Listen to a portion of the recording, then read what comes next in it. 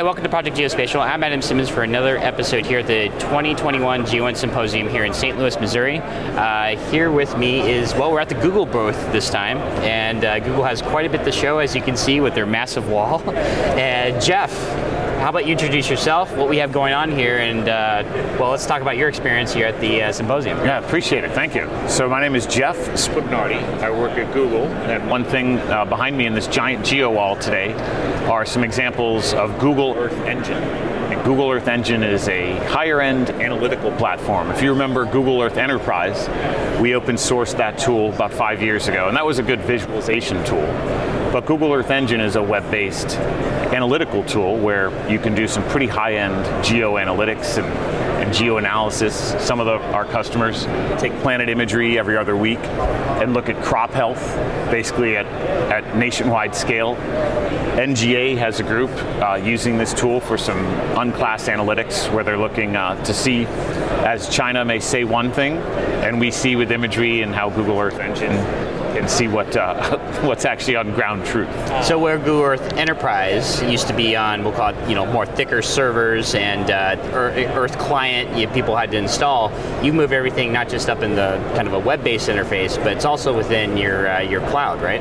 Yes, we basically take every publicly available piece of imagery that's ever existed and put that in Google Cloud, and that's our back end. So a lot of IT projects often have some trouble getting off the ground because of the IT baggage that's involved with standing up servers and OSs and VMs and all this plumbing that just seems to be a problem of yesteryear. So we tried to take all that away, and so you can get to Google Earth Engine from the web page, and within minutes you're doing pretty cool analytics. So a lot of individuals know Google Earth Engine through Google Earth for Good. I think Rebecca Moore does a lot of those awesome project showcases and how Google Earth has exemplified a lot of the humanitarian issues around the world. How does Earth Engine apply to a community like this? Well, we have a lot of powered by with Earth Engine. So Global Fishing Watch is a global group that deals with overfishing and how some fishermen illegally fish. And so that's a powered by Google Earth Engine. So we have some nonprofits like Global Fishing Watch. There's some other nonprofits like Global Climate who use this, where Google Earth Engine is powering everything, and they're using some analytics through us to come up with their own narrative, oftentimes in a nonprofit manner. Excellent. So let's go through some of these examples. All right. So I think an interesting one could be the tear line that NGA published recently. And briefly, when you say tear line, what is the tear line? So there is a group within the government that creates unclassified reports, tearline.mil, and NGA partners with academia to create some pretty interesting reports. And this specific report was released a couple weeks ago with NGA and Columbia University. And the premise of it is China wants to be carbon neutral by 2060, but they just can't seem to stop building coal-fired plants. And we have a pretty interesting use case of using Google Earth Engine to show the change detection around some of their power plants. Awesome. So this is an unclassified report. Anybody can read to it. It's built based off of, or built upon your entire infrastructure here, right? Yes. So tell me a little bit more about what's going on. All right. Well, sometimes what you'll want to see, the great part about Google Earth, you can be using JavaScript to do some pretty powerful things. And so luckily NGA put this screenshot in to help out with, this is exactly what they did, how they're going to filter metadata and run some other technical components with SAR. And then a lot of times geo reports, we may look at pixels, but sometimes whether it's a crop analytic tool or emissions from a smokestack, graphs are pretty key. So this was a Sentinel-1 backscatter with some radar activity over time.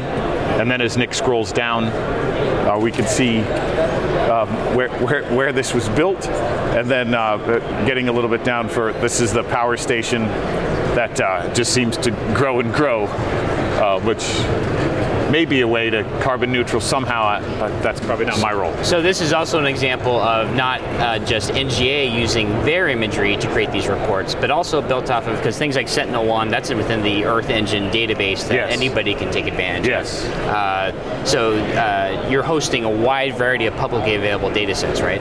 I think we try to host every publicly available data set and put them all in one place and make it ortho and make it geo and then make it temporal, so it's just easy to do time-lapse analysis and other higher-end things that are a little heavy lifting. So, and that's an excellent thing for academia or anybody to realize, is because a lot of folks struggle with, hey, I'm doing these research projects or I'm trying to understand imagery, and they don't know where to go. You've actually aggregated all this together, so it's easy for them to find, do machine learning projects, and all in one place, right? Yes, that was the whole goal of this. How can we do geo for good, and how can we make things easy to do and not have so much technical weight on a project? And if the goal is try to solve some climate issues or some overfishing issues or verification issues, why don't we make it like the hard part is the analysis, and we shouldn't have the hard part on IT. So what else we got? Well, we also have a pretty interesting thing in the upper right. Nick can show some ML on computer vision with when an incident happens, whether that's a wildfire or a flood or battle damage assessment.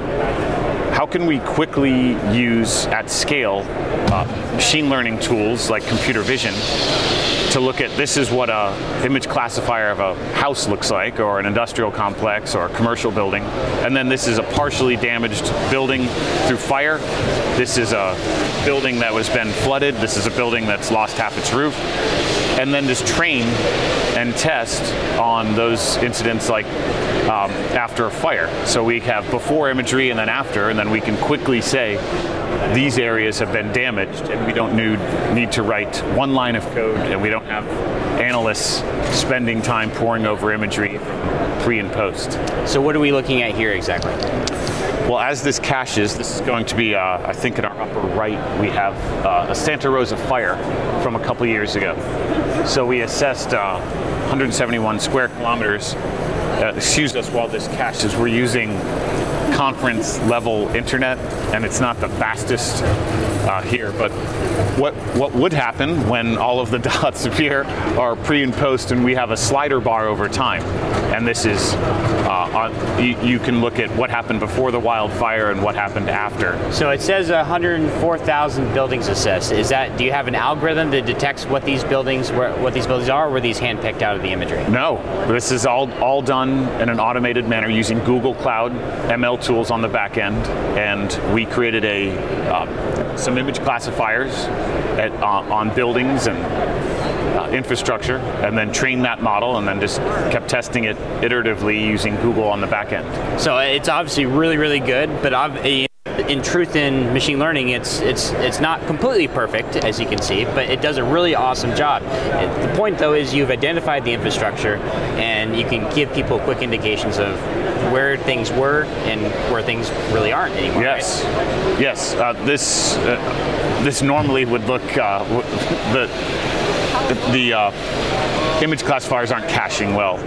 But yes, they're coming. It's just loading. No, it's good. So obviously we can see here this entire neighborhood got wiped out, but this fortunate, well-off individual with this massive house on the hill looks like he survived. Yes. So, well, great. Is there anything else you'd like to relay to our audience about what Google Earth is doing with the geospatial industry here at a conference like this? Yeah, we're just very happy to be back and working with the GeoInt community. We have a great tool that next week we're coming out with some huge announcements on Google Earth Engine. Exciting. And we're looking forward to talking about that in more detail next week. We look forward to covering that as well. All right, great. Well, thank you very much, Jeff. All right, thank you. And your colleague here, Nick. Thanks everybody for joining us for covering Google here at the GeoInt 2021 Symposium here in St. Louis. Thank you.